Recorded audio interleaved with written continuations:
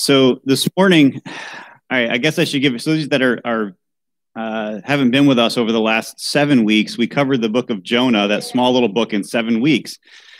So David and I said, well, we should continue with the prophets. That's our plan through the end of the year. We thought, let's do Jeremiah. And I guess Jeremiah is like 50 chapters. So we figure we'll be done by 2030. What we actually decided was we took a really small book like Jonah, 4 chapters, and did it in 7 weeks. We're going to take the book of Jeremiah and we're going to condense it down into 2.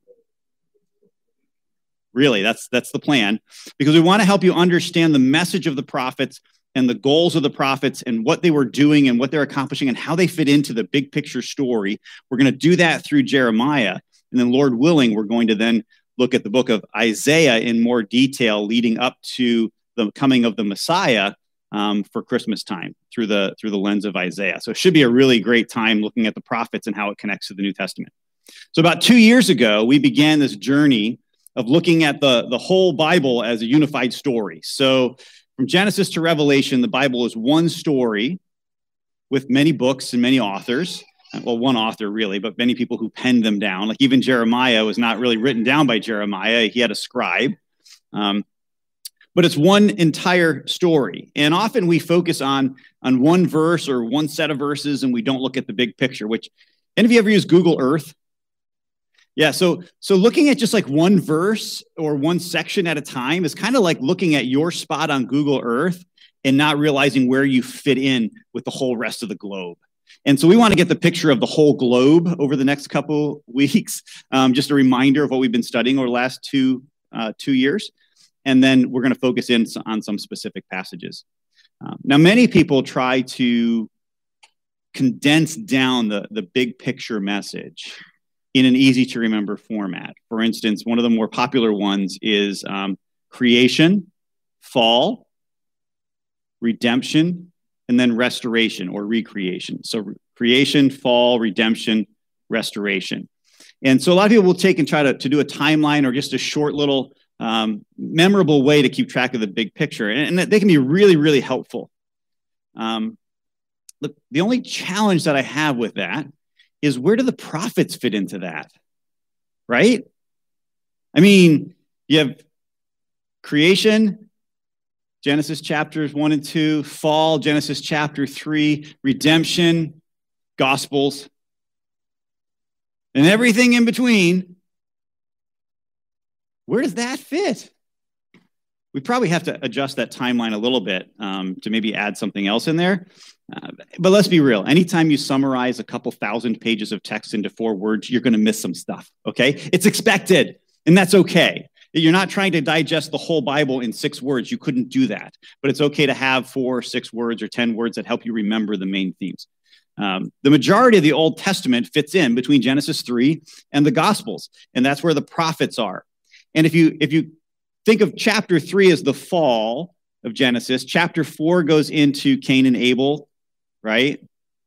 And then you get in eventually into the Tower of Babel. And then you have the flood, and you have the reset with the global reset with the flood, and even Noah fails. And so you have this continual, perpetual, downhill spiral of mankind from the fall. And really, that section from the fall until redemption is kind of like a proof text of why we need redemption and what God planned to do about it, and how good things can become bad things if they're not used God's way. It teaches the depravity of a people group who fail to follow God's way. And it teaches the compassion of a creator God who cares about his creation, which includes you and me. It's a pretty amazing section of scripture that we often miss. And the prophets especially are a window into the continued effects of the fall. And I think the reason we don't like to read the prophets is because they're pretty depressing. How many of you just think oh, for my quiet time, I want to go through the prophets? Anybody? You would. Cara, you totally would. And you are actually, aren't you? You're doing Hosea, right? And Joel. So pray for Cara that she's still happy when Christmas rolls around. They're depressing though sometimes, like the same message over and over again, and it's not always a positive message. And so this morning, I really get the privilege of bringing the doom and gloom side of Jeremiah to you guys so that David can give you all the good news next week. You see how this plays out. This happens all the time. So I'll give you all the bad stuff, and then he can give you the good stuff next week. But I wanted to start with a timeline of Jonah. So I have a timeline here. Not a timeline of Jonah, sorry. Timeline of Jeremiah. See, I'm so used to, they're both J's, you know. So I have a timeline that you can memorize here. It won't take you long, I'm sure.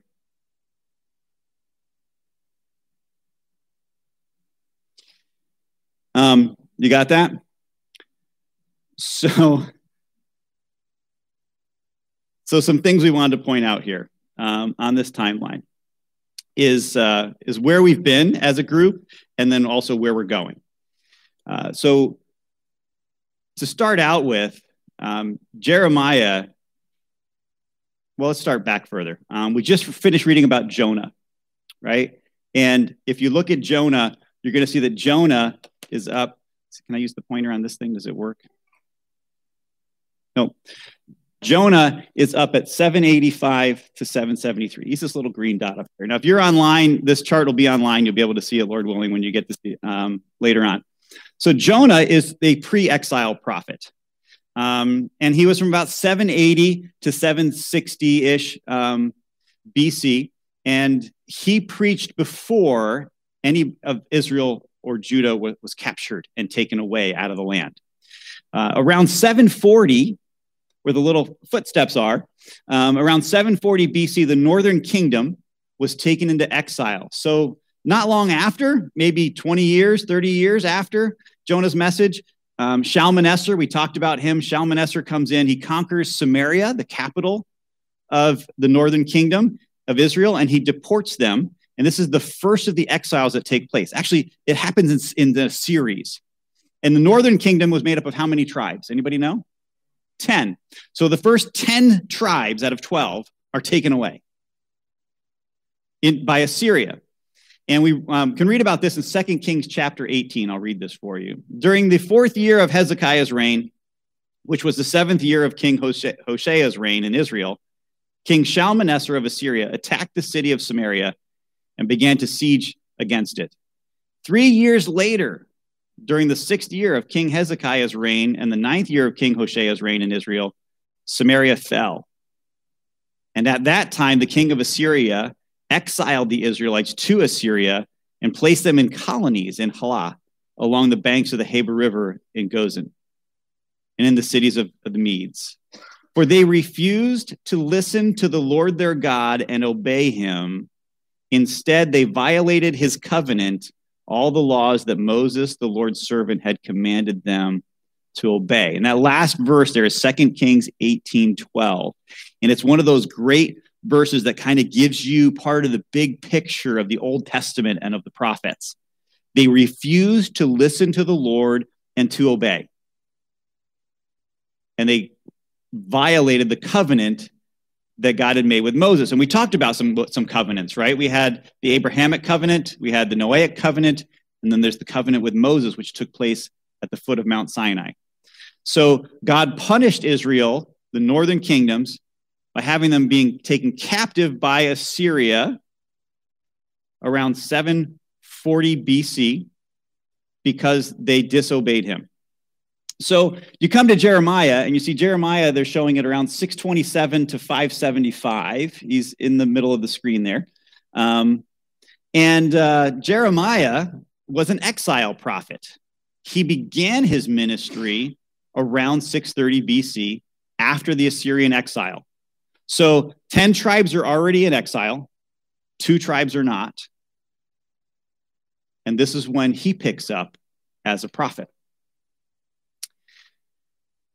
He actually had a ministry of about 50 years, which is a long time. You know, Jonah was like a flash in the pan. He preached, he had a message at one point, and they didn't hear from him, and then he had this message to Nineveh, and that's like the end of it. 50 years-ish, he was a prophet. However, he was there not only after the first exile, he was there for the other exiles, actually all three of the other exiles that took place in Judah. They weren't taken away by the Assyrians. Judah's taken away by Babylon, and we'll get into that a little bit later. Now, a couple things I want to point out, because we've been going through prophets, we've been going through Old Testament books. Around 604, if you follow your timeline, you're going to see Daniel. 605 to 536, you see Daniel. We covered the book of Daniel. He's one of the first people taken in the Babylonian exile. So the northern kingdom, they've been exiled for a long time. The southern kingdom gets exiled around 605, and around 604, Daniel and his compatriots are taken to Babylon to serve because they were smart and good looking. Qualifications, I guess. Smart and good looking. So they got taken first with the first exile around 604. So Daniel that we've already covered was after the whole nation had been exiled, and he was one of the first groups to go into Babylon. Just thought I'd give you some perspective there. In 586, so 605 was the first exile. In 586, we have the last exile of Judah, and this one is devastating. And I want to bring out a couple facts because they're going to come in later when we look at more of the history of Israel. We read in 2 Kings 25 of the Babylonian exile. And this one's horrible because not only are the rest of the people taken captive, but the city is burned, the walls are torn down, the temple that Solomon built, destroyed, unrecognizable. Everything that Israel stood for was just wiped out and made into a pile of rubble. Devastating, devastating. 2 Kings 25, verses 8 through 12. On the 7th day of the 5th month, which was the 19th year of King Nebuchadnezzar of Babylon, Nebuzaradan, the captain of the guards, a servant of the king of Babylon, entered Jerusalem. He burned the Lord's temple, the king's palace, and all the houses in Jerusalem, and he burned down all the great houses. The whole Chaldean army with the captains of the guards tore down the walls surrounding Jerusalem. And Nebuzaradan, the captain of the guards, deported the rest of the people who remained in the city, the deserters who defected to the king of Babylon, and the rest of the population. But the captain of the guards left some of the poorest of the land to be vine dressers and farmers.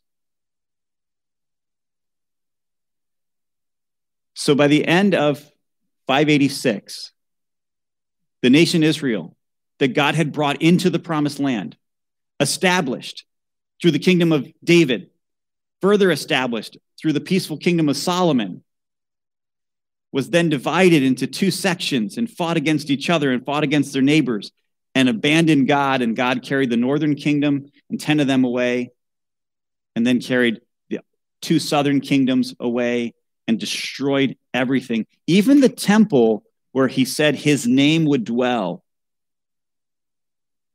He even allowed that to be destroyed. So we start out the book of Jeremiah. Now that you have this perspective of where Jeremiah comes in, Jeremiah actually prophesies even into the Babylonian exile for a while. But he starts after the Assyrian exile and through the Babylonian exile, and then even in the Babylonian exile for a bit. So in his lifetime, he has seen his countrymen carried off. He's going to see countrymen carried off and killed. He's going to see his city destroyed and the temple destroyed. And he's going to predict all of it and not be very popular. I mean, really? Who wants to give that message? So let's look at Jeremiah chapter 1. Jeremiah chapter 1. Now that we've kind of given you the historical perspective, let me give you just a little bit more here. Jeremiah chapter 1, verses 1 through 3. Now, if you're a history person, you probably like really dig this. And some of you are like, got the glossy eyes that, deer in the headlights look. Trust me, it's important stuff though. It's really cool when you see the way it all works together. Jeremiah chapter 1, verses 1 through 3. These are the words of Jeremiah, the son of Hilkiah, one of the priests from the town of Anathoth in the land of Benjamin. The Lord first gave messages to Jeremiah during the 13th year of the reign of Josiah, son of Ammon, king of Judah. The Lord's messages continued throughout the reign of King Jehoiakim, Josiah's son, until the 11th year of the reign of King Zedekiah, another of Josiah's sons. In August of that 11th year, the people of Jerusalem were taken away as captives.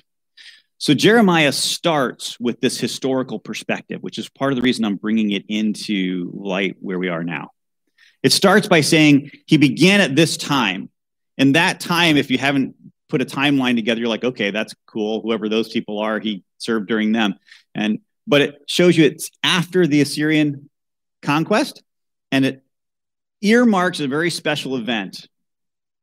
In August of the 11th year, where the people of Jerusalem were taken away as captives. So he was from Benjamin, which was one of the southern tribes, and they're taken away as captives during Jeremiah's reign as prophet.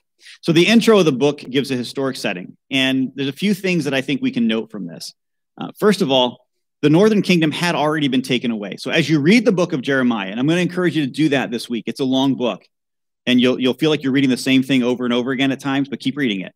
As you read the book of Jeremiah this week, realize that Israel, the northern 10 tribes, are already in exile.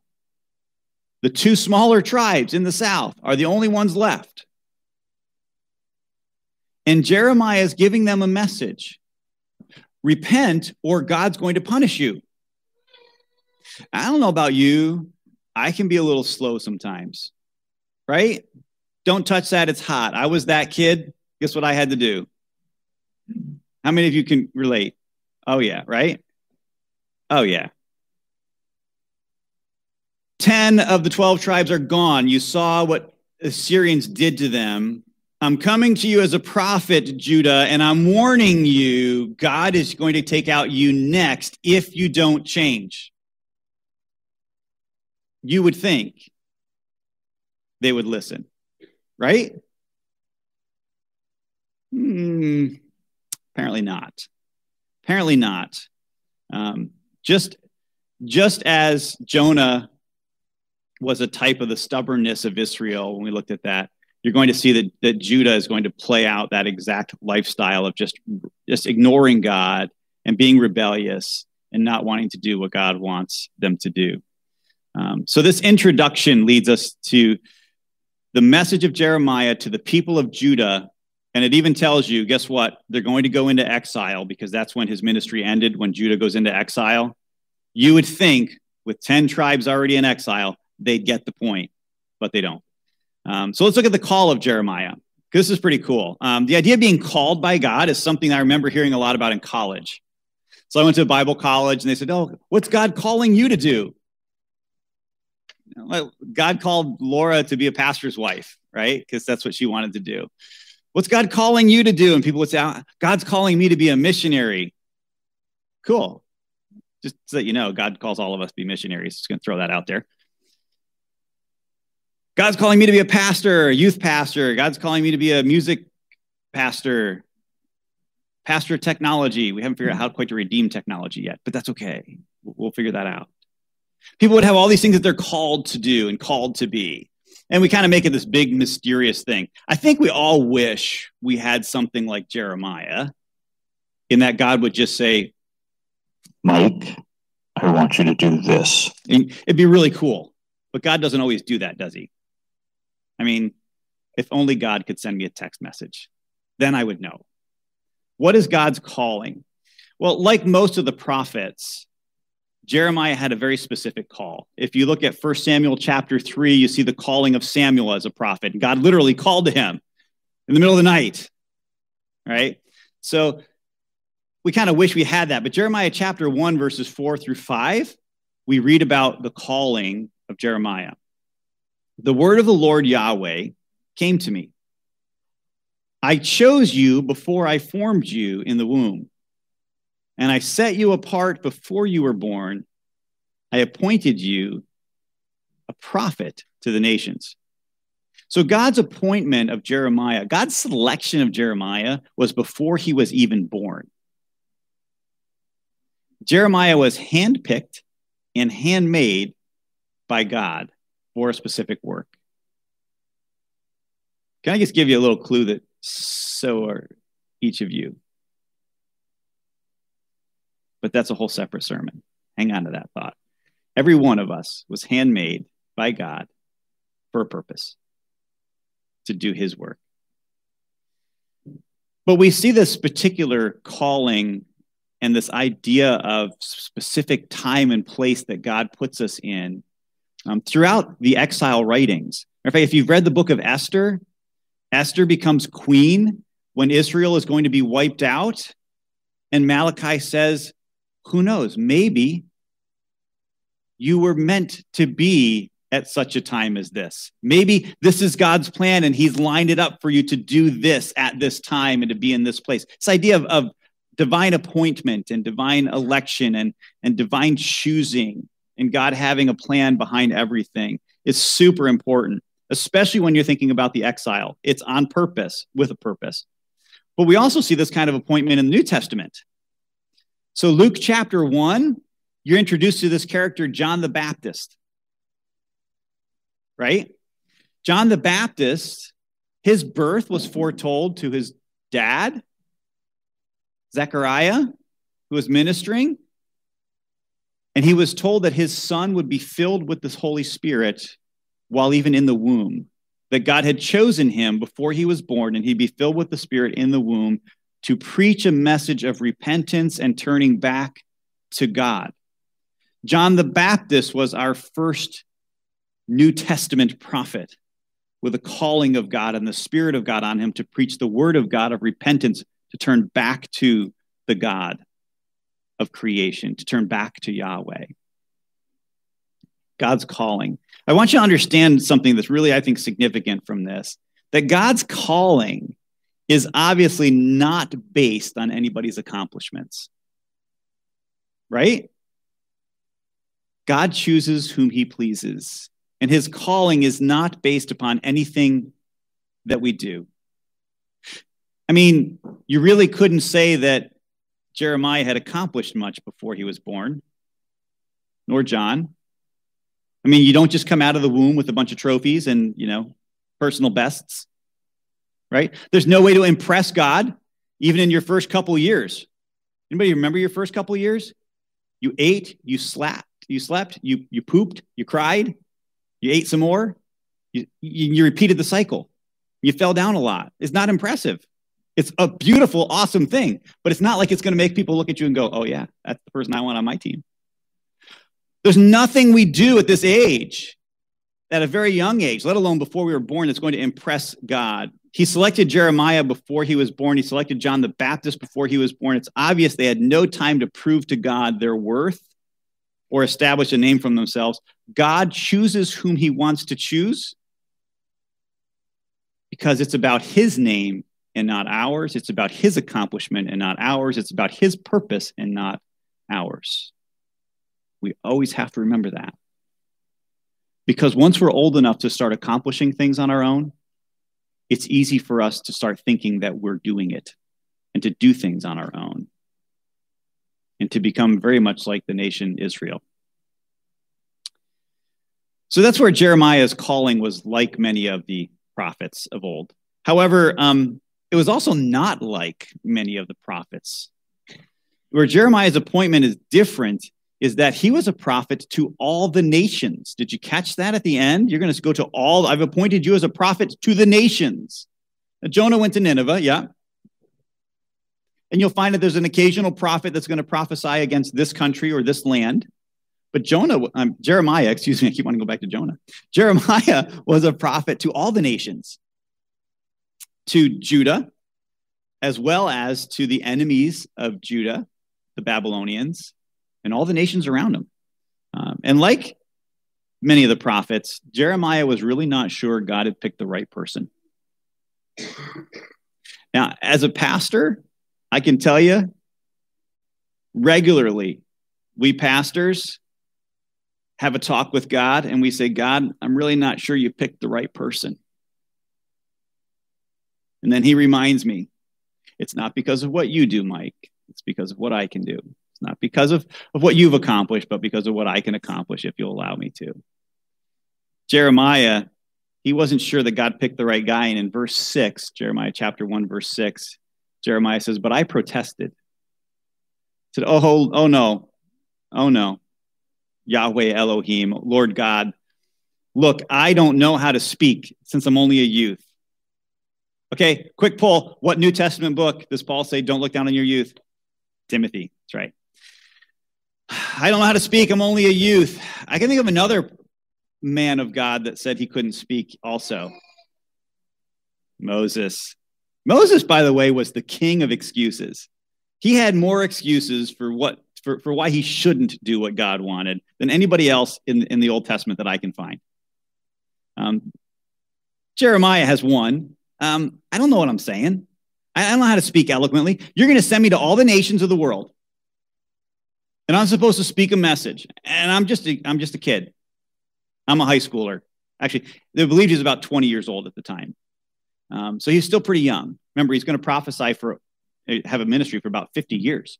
So he's going to be 70-something by the time he eventually leaves this earth. But he wasn't sure that God called the right person. He felt uncertain. I'm going to say it's not uncommon for people that God calls to feel uncertain or even unqualified about their calling. As a matter of fact, I think it can be a very healthy thing. I think we need to be careful that we don't feel that God picked us because of us. God picked me. I mean, why wouldn't he pick me? You know, I'm on the A team. You know, why wouldn't he pick me? I think we have to be careful about the arrogance that can come from having abilities. If you have been given gifts and abilities, praise God for that. But realize they're from him, they're for him, and God can use, you want to be honest, God used a donkey, made it talk to teach Israel a lesson. God can use a donkey, he can use all of us. It's not our accomplishments, it's what God can do. And we should all feel uncertain and unqualified at times. After all, we've been called to do the work of the God who created everything around us. What is not intimidating about that? But what's also not awesome about that? I mean, that's amazing. He wants us to work with him. So Jeremiah chapter 1, verses 7 and 8, the Lord listens to Jeremiah's concern about being young and says, the Lord said to me, don't say I'm only a youth, for you will go to everyone I send you to and speak whatever I tell you. Do not be afraid of anyone, for I will be with you to rescue you. This is the Lord's declaration. So there's this trifecta of certainty that God brings up here. You will go to everyone. You will speak what I tell you. And I will rescue you. Now, two of those bring me a lot of comfort. This calling is similar to that of Jonah's. Go to the nation, speak the message. Jonah ran from God. Jonah didn't do it on purpose. Jeremiah questions, but obeys, which is what you were expecting for Jonah. Remember, Jonah was satire. Jonah should have done this and been excited to do this and didn't. Jeremiah does. But I want you to understand something else about God as we look at this. God often invites questions and reassures us through them. Did you realize that? I'm just thinking, how many of you parents mind when your kids ask you a question? Some of you are thinking through scenarios right now. I can see it. I mean, if they ask me the question like, Dad, could I clean the whole house for you today? You wouldn't mind that at all, right? Dad, could I make you dinner? Wouldn't mind that either. But then when you ask them to do something, hey kids, can you like pick up your room? Why? That never happens in your house, I know. But let's say it did. Would that be an excuse to just get mad and rant on them or to teach them why? Give me the answer that you want everybody to hear in the room. Okay, not the answer that would actually happen. What do you think would the answer that everybody that should happen? Teachable moment, right? Well, everybody in a house has responsibilities and everybody has things that they do to help do the work that it takes to run a household. Yours is to take care of this stuff here. Why? We won't keep going down that road, but you get the idea. Questions are meant to instruct. And God, I don't find him as that angry parent that just starts lashing out at people when they ask why, or when they say, I'm not sure. And there's so many times over and over again in the Old Testament, God says to do something, and people are like, but God, and God just says, well, let me tell you what's going to happen. It's Moses, the burning bush. Joshua, when Joshua goes to take over control from Moses and lead the nation, how many times do you read, be strong and courageous? You can do this. You got this, Joshua. But I'm following Moses, God. You sure? Elijah, how many people can you think of in the Old Testament that questioned God, and God did not get mad at them unless they really pushed it? He did actually get angry at Moses at the very end. That's a fun one to read. But God uses it as a time to instruct. I think that we have to understand that there are times that God tells every one of us things he wants us to do, and we might question God. We might question God regarding what he wants us to do or the circumstances he's allowed us to be in. But I've not found our Father to be a Father who rejects questions. I find that he's a God who wants us to ask questions, to teach us to trust him, to teach us to have faith in him. And even with Jeremiah, he does the same thing. He reassures him. He says, you will go to the nations. There's no question in God's mind he's going to go. You will speak my words. No question about that. And I will protect you. And then there's that phrase. What do you mean protect me, God? I mean, of all the reassuring, non-reassuring things you could say at that point, yep, you're going to go, and guess what? I'm going to keep you alive. That's what he's saying, literally. Is he referring to protection from the Assyrians that conquered Israel? Is he saying he's going to protect him from Babylon, who's going to come in and take over Judah? Is he saying he's going to protect him from his own fellow countrymen who are not going to like the message that they're going to hear and are going to want to kill him? Well, yeah. He's saying yes to all of those things because he's going to be threatened in all three ways. And God's going to protect him through all of those things. All right, as you read the book of Jeremiah, you're going to find several instances where he talks about threats on his life and where God protects him from threats on his life, usually by his own countrymen. So this call of Jeremiah, it's similar to the other prophets in that God gave him a word and a message and something to do. And it's similar to the call God gives each one of us to take his message to the people around us. But it's different in that he was a prophet to all of the nations, not just Judah, but to all of the nations around him. And Jeremiah questioned it, but God reassured him. So what is this message he's supposed to give? I want to go over the message real quickly here. The message, he had a few different messages because he had a few different audiences. Jeremiah can be a challenge to read. I'm going to be honest with you.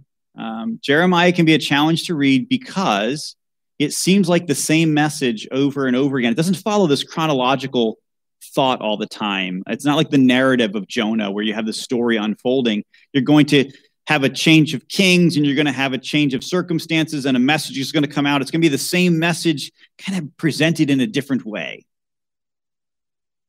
The similar message with different proof text or different set of instructions on what they've done wrong and what they need to do. Same message, but it's going to be packaged differently. And that can be really challenging to read, especially when you keep getting it over and over again. But one of the messages that Jonah had was to the residents of Jerusalem, the people of Judah, the southern kingdom. And you read about it in chapter 2, is where you start reading about it. You read out all throughout the book, especially in the first half of the book. But I want you to turn forward to Jeremiah chapter 11. Jeremiah chapter 11.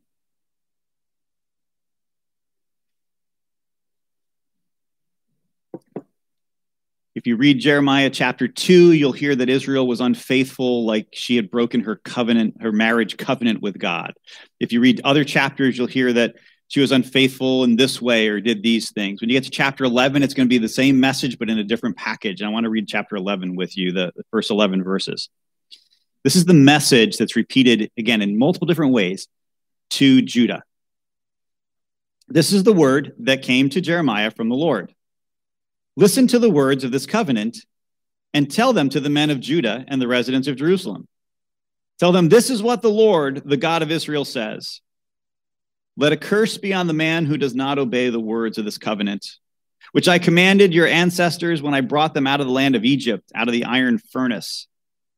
I declared, obey me and do everything that I command you, and you will be my people, and I will be your God, in order to establish the oath I swore to your ancestors, to give them a land flowing with milk and honey as it is today. And I answered, Amen, Lord. And the Lord said to me, proclaim all these words in the cities of Judah and in the streets of Jerusalem. Obey the words of this covenant and carry them out. For I strongly warned your ancestors when they brought them out of the land of Egypt until today, warning them time and time again, obey me. Yet they would not obey. They would not obey or pay attention. Each one followed the stubbornness of his evil heart. So I brought on them all the curses of this covenant, because they had not done what I commanded them to do.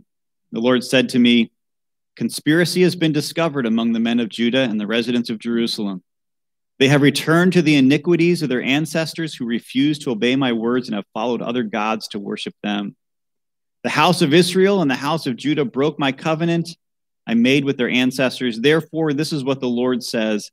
I am about to bring on them disaster that they cannot escape. They will cry out to me, but I will not hear them. I think verse 8 is one of the keys in that passage. They would not obey or pay attention. Each one followed the stubbornness of his evil heart. We'll come back to that in just a minute. But the message is that, just going back to the Exodus, I brought you out as a people. I protected you, I carried you, I fed you, I taught you that I'm the healer, I taught you that I'm the one who guides you, and you've turned your back. I gave you laws. Don't have any other gods but me, and now you have gods, but you have gods before me.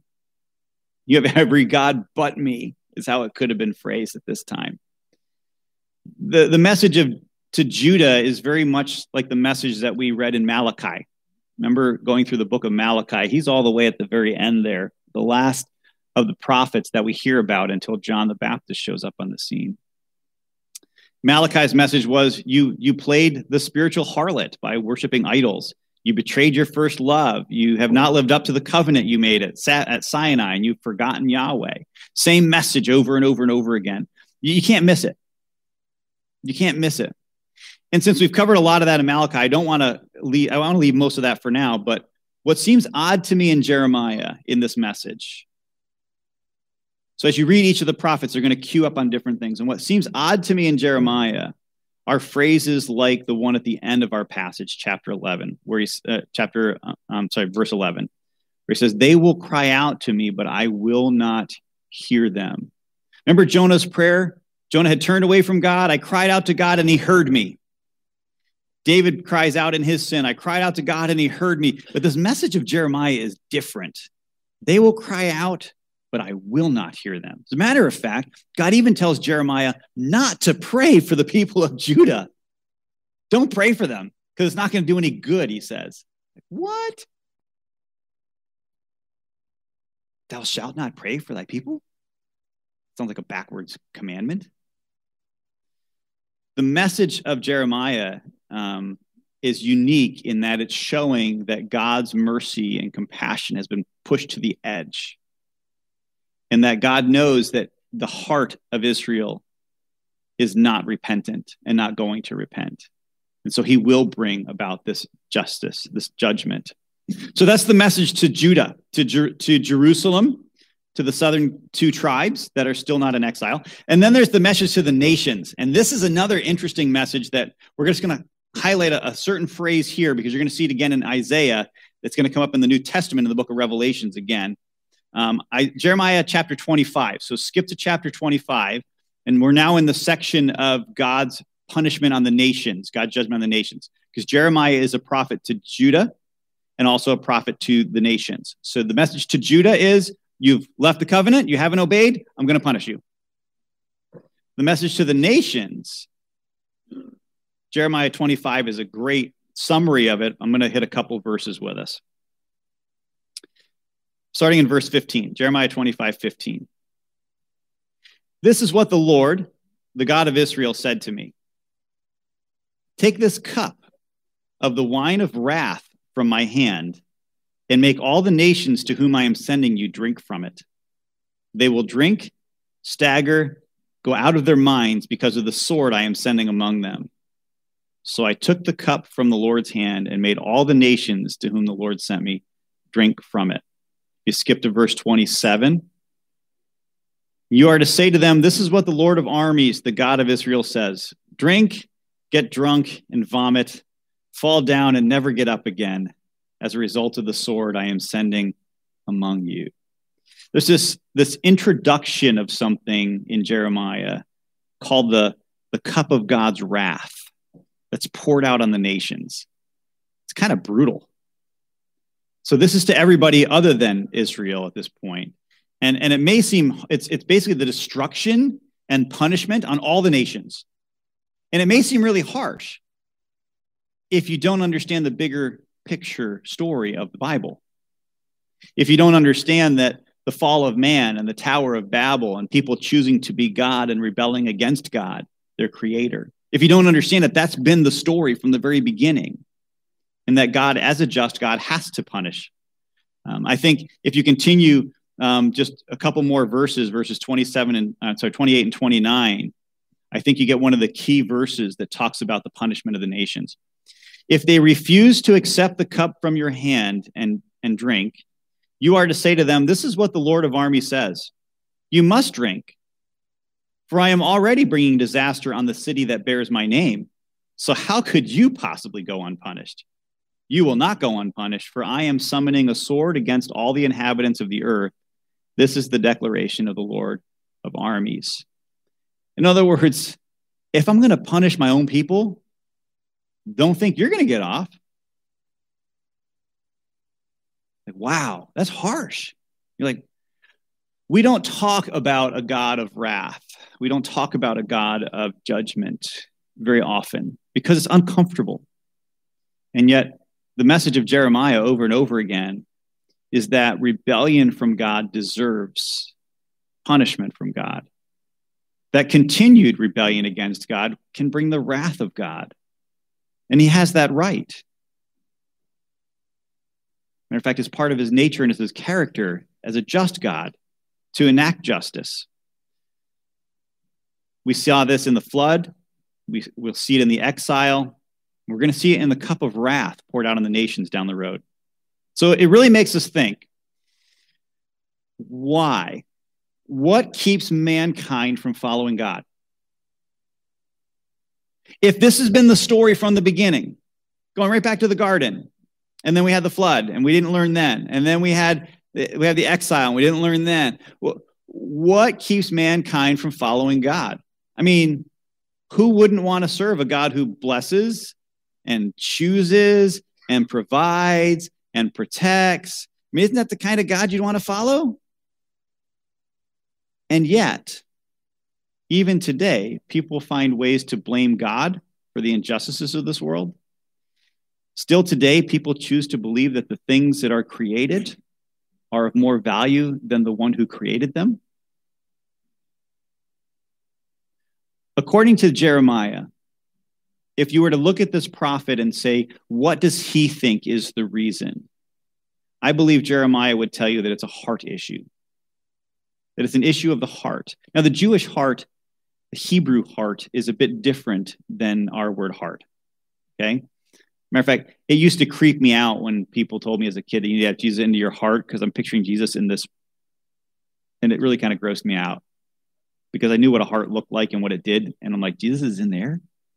Because I just couldn't separate it from the organ.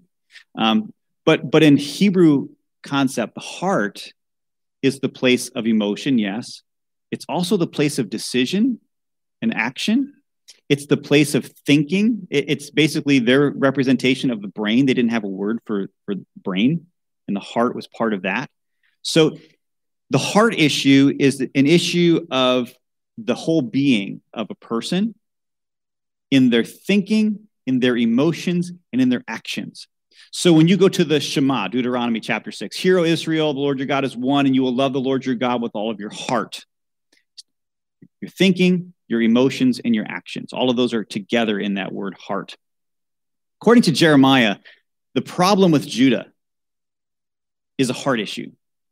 Matter of fact, at least 18 times, Jeremiah says, your hard hearts, your stubborn hearts, it's because of the condition of your heart that God is doing these things. At least 18 times directly. If you want to take inferences from other ones, you can come up with more than that. I want to give you two. One we read was Jeremiah 11:8. Yet they would not pay attention or obey. Each one of them followed the stubbornness of his evil heart. But also Jeremiah 17. Jeremiah 17, verses 9 through 10.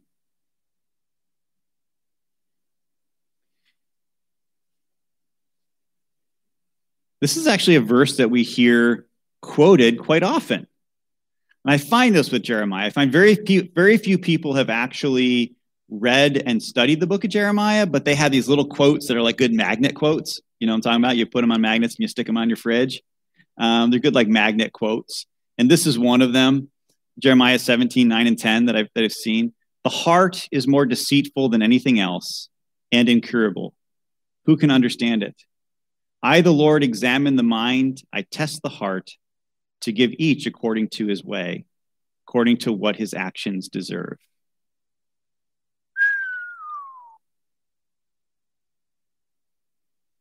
So Jeremiah is saying the reason that people rebel against God, the reason that Judah is going to end up in exile at the hand of the Babylonians is because of a heart condition. And we shouldn't be surprised because we were reminded of this in Genesis chapter 6, right after the flood.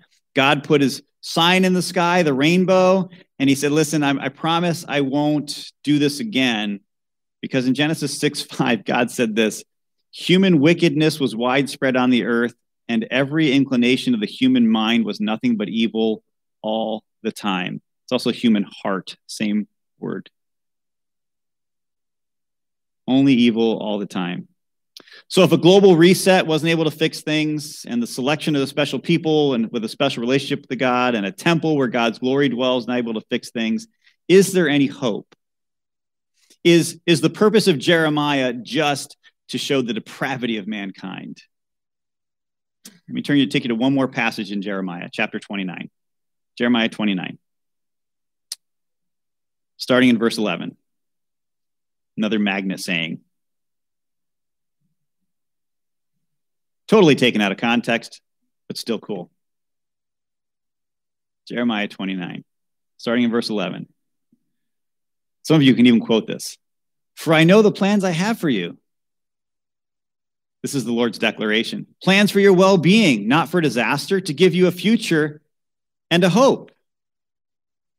Let me pause. We're going to keep reading. Who is he saying this to?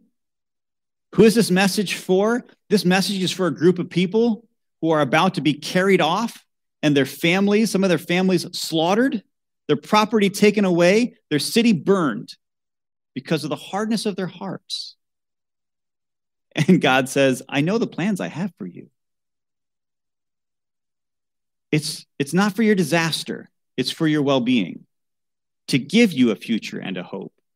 You will call to me and come and pray to me, and I will listen to you, and you will seek me and find me when you search for me with all of your heart.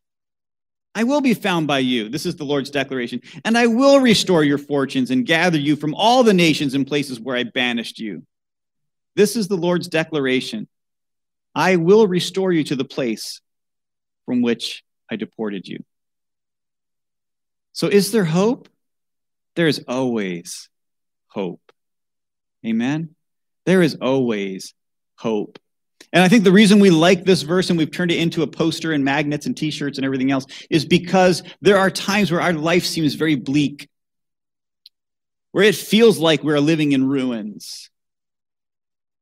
And yet we're reminded that even if we're facing the chastisement of God, it is not his desire to destroy us, but to renew us. Jonah was sent to Nineveh because God wanted to save Nineveh, right? That's why he didn't want to go. God sent Jeremiah to Judah because he wanted to save Judah. There's hope. If there was no hope, there would be no need for the prophets. The message of Jeremiah is one of coming destruction because of pride and arrogance that began in the garden and continues even today. We all deserve destruction because of our own arrogance and pride and hardness of heart. But the same God who showed compassion on the wicked Ninevites, same God who showed compassion on the obstinate and arrogant Israelites, is the same God who shows mercy and compassion to each one of us today. We don't earn our way into our Father's favor, but in his mercy, he offers his favor and his mercy and his grace and his compassion if we will simply humble ourselves before him. And next week, Lord willing, David's going to share with you the message of hope and of joy and of sunshine and Skittles after I've left you with the doom and gloom. But I think it's important that we realize that what we have in the mercy of God is not what we deserve through the mercy of God. That every one of us is broken. Every one of us is fallen. That the message of Jeremiah is a message to each one of us. And that the God who spoke through Jeremiah still speaks today through his word and through his spirit. And he still calls us to repentance and to turn to him with our whole heart so that he can reveal himself to us and restore that relationship. Let's pray. Father, we thank you that you are a God of compassion and of mercy, that even though you are sometimes seems like forced to discipline us for our actions, we know that you do them for our good and for the good of your name. So we thank you for your love and your mercy. We thank you for the reminder that you extend your mercy to us, not because of anything we've accomplished, but because of your grace and your compassion. Father, we admit our own hardness of heart. So we have areas in our lives that we have made more important than you, that we have idols that we have placed ahead of you. We pray that you would continue to reveal those and remove those from our lives so that we can truly know what it means to serve you with our whole heart. We pray that your kingdom would be established through your people as we humble ourselves before you. We pray in your name and for your sake. Amen. Okay, I got you halfway through Jeremiah in one Sunday. I'm looking forward to watching David do the other half. So thank you for being here. You're welcome to go. If you have questions you'd like to ask, I'm willing to try to answer those. And if not, we'll catch up with you. Remember, there's a membership class coming up. Let us know if you're interested in that on the 14th. And communion next week. And thanks for tuning in, those of you that are online.